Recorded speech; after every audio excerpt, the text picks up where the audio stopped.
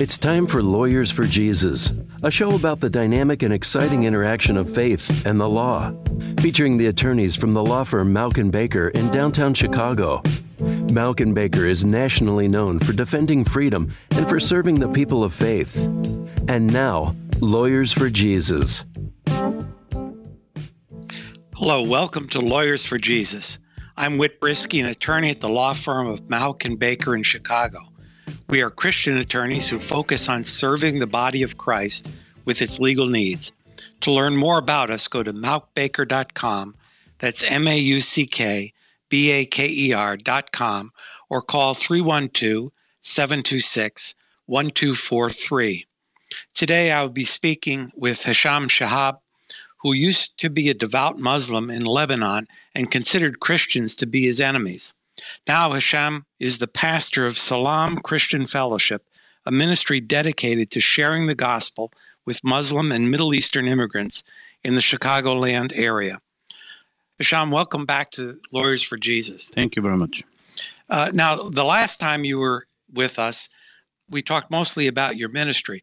Can you explain briefly what your ministry is here in Chicago? Yeah, Salam Christian Fellowship is a ministry that proclaims Jesus Christ crucified and risen from the dead to Muslims from the Middle East and North Africa. And we kind of also help them integrate in the community and help them get some public services, translation, etc. So we call it social services. And we have baptized so far more than 45 people from the Middle East, and we have them every week for a worship service, and fellowship praise God. time. Praise God for that.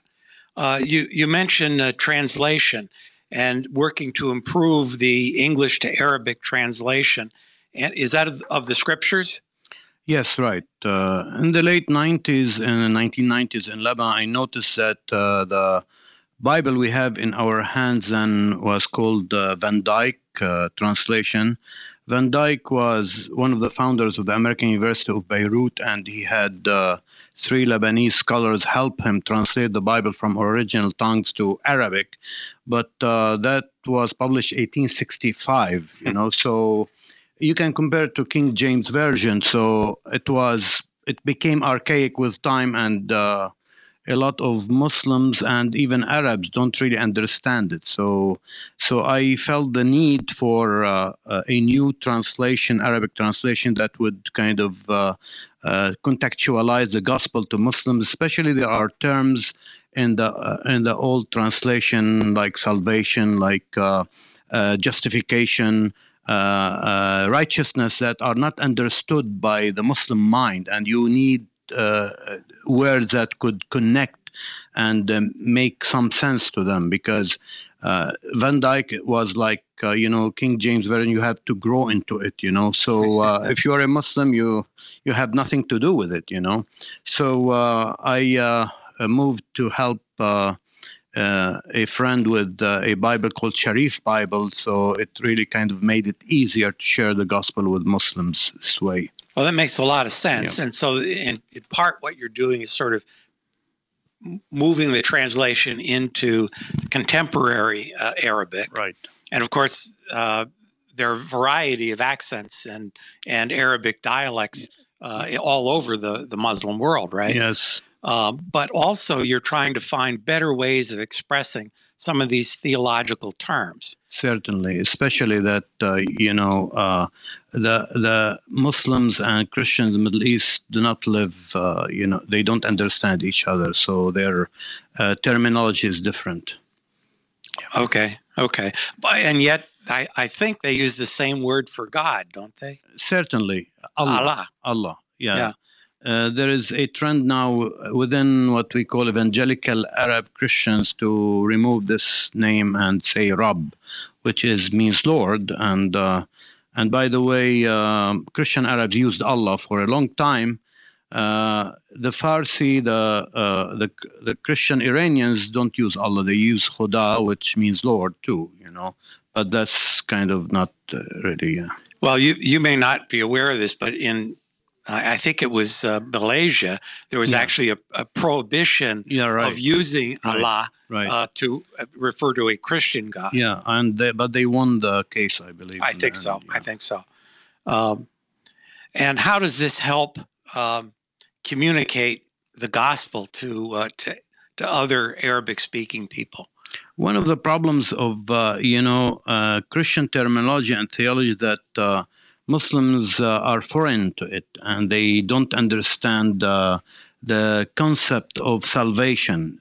For them, like dying on the cross is defeat, not victory. So how can you explain that, and bring things to their, minds through comparison?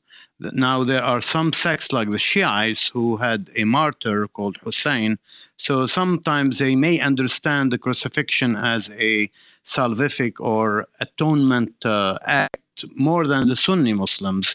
But that's just some cases. But overall, it's very difficult to communicate the gospel and make it understandable unless you really use not only easy terms as well as audiovisuals. Well, you're listening to Lawyers for Jesus. I'm Whit Brisky of the law firm of Malkin Baker. If you missed part of this episode or want to hear other Lawyers for Jesus interviews, visit malkbaker.com. You can also subscribe to our Religious Liberty newsletter and follow us on Facebook and Twitter for legal updates with a biblical perspective. Today we've been speaking with Hisham Shahab, pastor of Salam Christian Fellowship, about his ministry. And what can American-born Christians learn from Christians who have lived largely among Muslims in the Middle East? As I noted before, usually Christians and Muslims in the Middle East live in separate neighborhoods. Even when they do not, and they both live in the same neighborhoods, they live in their own cocoons, and they don't understand each other. So because of persecution and other issues, Christian churches in the Middle East gave up on evangelism a long time ago. And American-born Christians should not maybe learn much from Middle Eastern Christians, especially they come with their own baggage. When they come here, because of persecution, they come with hate and resentment towards Muslims. But maybe they can learn respect to some Middle Eastern or Islamic cultural norms that do not violate our Western and Christian values, really. So Muslim communities are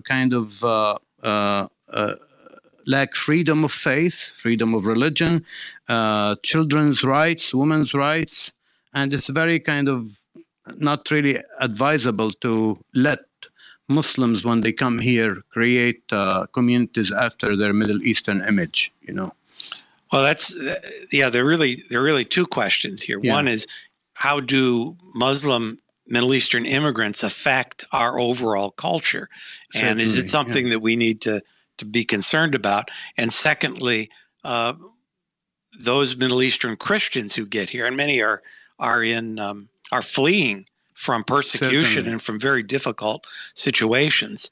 And I think maybe one thing we can learn from them is that persecution is real. I mean, we live kind of easy lives here. Well, certainly, but persecution is real, but the church here is facing also some pressure from the culture where we feel that you are not, you're branded as a moron or a Jesus freak if you preach the Bible or express your Christian faith, and we're heading towards that if we don't stand up for our faith and proclaim Jesus, irrespective of the social pressure and the cultural pressure we have. Mm-hmm. Do you have much contact with Christian immigrants from Middle Eastern countries? Certainly. We have some people who come, and some of them stay, some do not, and it depends really. And usually we try to help them accept the concept of conversion, because many of them do not. Conversion of Muslims to Christianity, because in the Middle East they suspect anybody who converts from Islam to Christianity, and they think they are spies or they are after some kind of interest or benefit or a bit or what have you. Well, and it's illegal in many, if Certainly, not all of those countries. It's illegal in many countries in the Middle East. Yeah, so you can't even do that. And in Iran, of course, a lot of our missionaries who've gone over there are arrested in jail for years and years. Yeah, and even when a Muslim goes to a church and they show that they want to learn more about Christianity, they are not really welcomed, and sometimes they have to go for years to show dedication or to be accepted. And then even when they are baptized, they are considered second-class Christians. Right. Yeah, I guess that's right. Yeah. I just one kind of side comment. I've seen some stories, not in the United States, but in Germany, where they've had this large groups of Muslim immigrants to that country. Right. And many of them are going to church and becoming converted. And there's a suspicion among the Lutherans there who are, Certainly. that maybe they really would just want to get permanent residency. Yes. We don't have that issue here, I don't think. Right. But certainly this is something that needs to concern us, and we need to think about this as a culture. Coming up, we're going to talk further with Hisham Shahab, pastor of Salam Christian Fellowship, about the differences between the Muslim and Christian worldviews. And we're going to get into some of these issues of persecution and differences in politics and political outlook. So stay with us.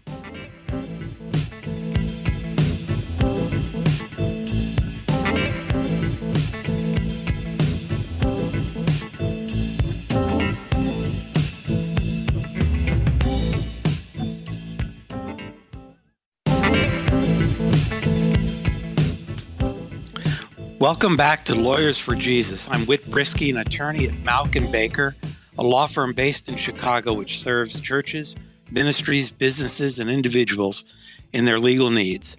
If you missed the first part of this show and want to listen online, go to malkbaker.com/radio. Today we've been speaking with Hisham Shahab, pastor of Salam Christian Fellowship, about his ministry and about the problems that can be raised from immigration of Muslims into the United States. But, I guess before we get there, just the fact that there are Muslim immigrants here is the opportunity for your ministry. Certainly. I mean, without them, you're not going to have anybody to evangelize. Certainly. I mean, they've been here before the wars started and the civil wars. They've been coming from India, Pakistan, and what have you. Palestine, Jordan. So they are in your Dunkin' Donuts, in your coffee shops, in your hospitals, in your clinics, and your taxis, colleges, and taxis. Yeah. Uber drivers. Yeah. So you really, you don't have to go to Africa or India to take a bullet, or suffer or pay heavily for the expense of travel, what have you. Yeah. Now, how does the political ideology or attitude toward government differ between particularly Muslim immigrants and Christians or right. Americans generally?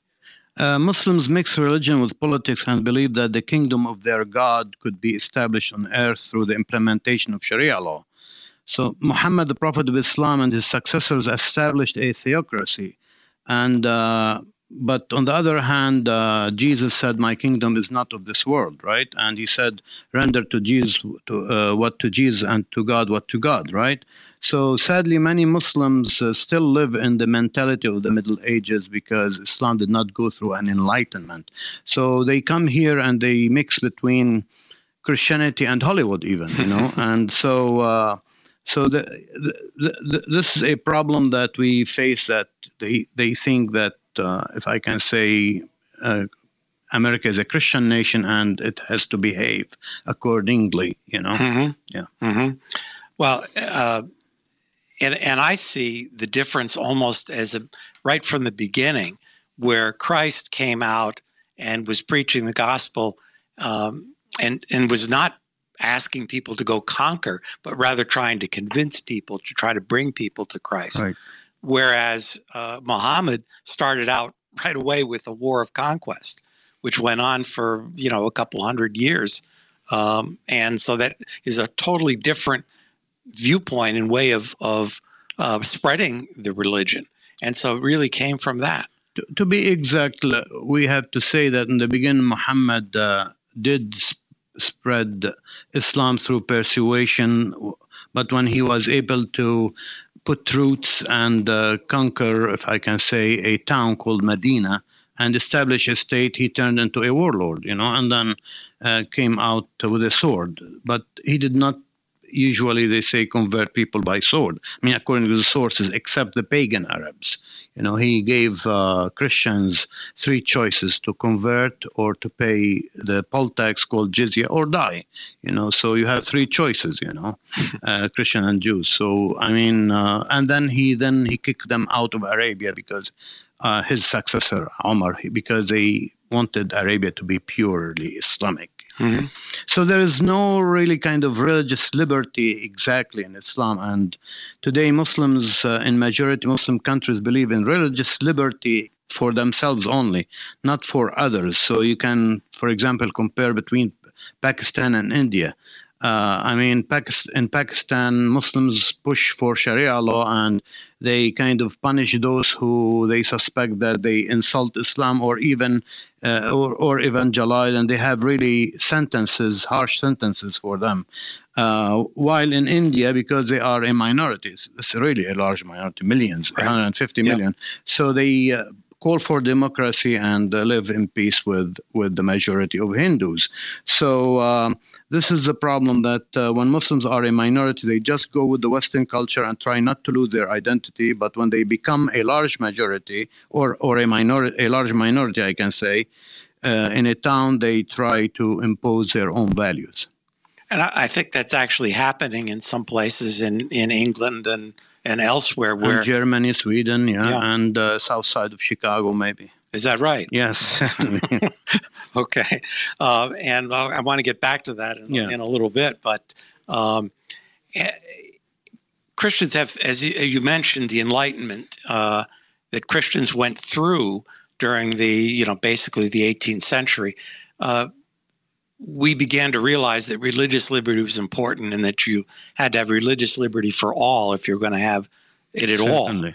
And that this was something that the government had to step away, and there is now, we talk about it as a separation of church and state. That's not quite accurate, Right. but it's the government doesn't try to tell the church what to do, and the church doesn't try to tell the government what to do.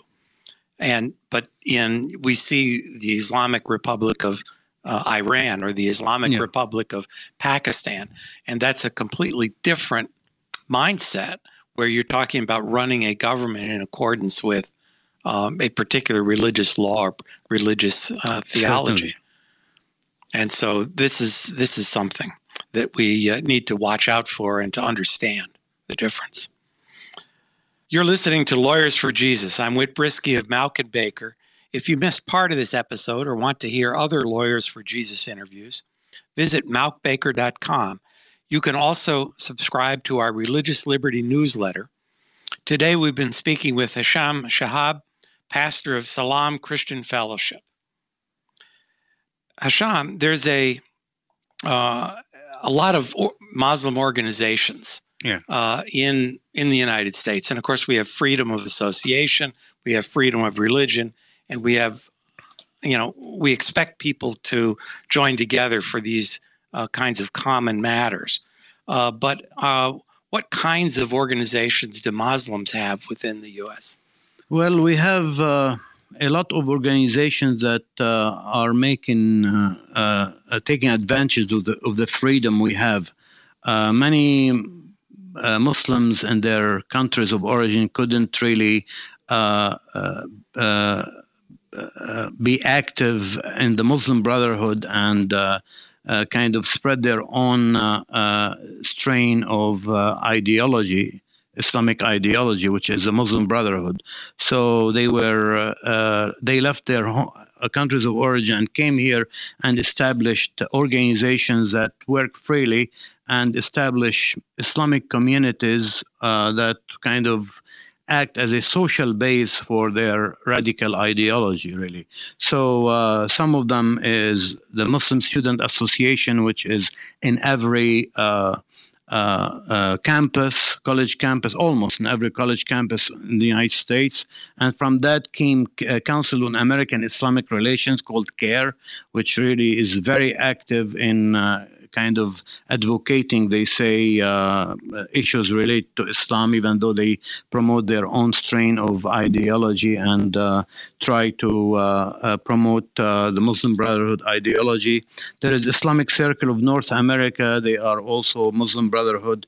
Here, there is also Muslim American Society, which is also affiliated with the Muslim Brotherhood, and the Mosque Foundation on the south side of Chicago in Bridgeview is controlled by the Imam is a Muslim Brotherhood and a Hamas sympathizer, you know.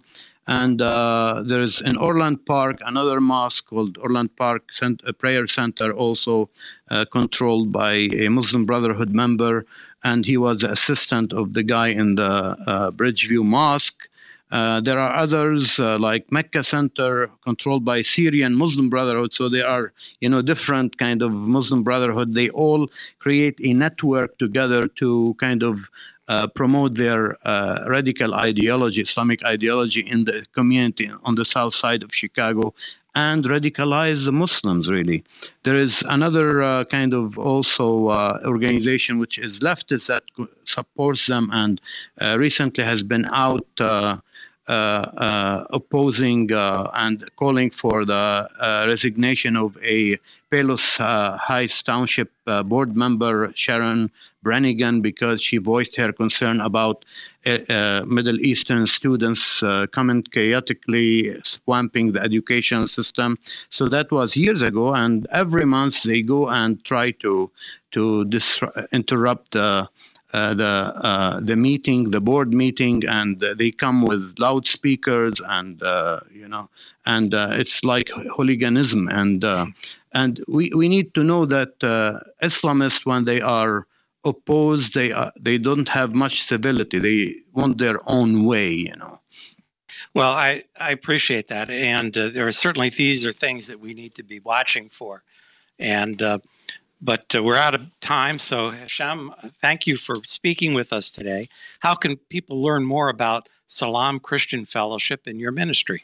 They can go to our website, salamchristianfellowship.org, and there is, they have also a lot of stories. And if they want really to know about my involvement in exposing and discrediting radical Muslims, they can look me up in American Thinker or GP Media, and if they also the grid that I work with, Counter Islamist Grid.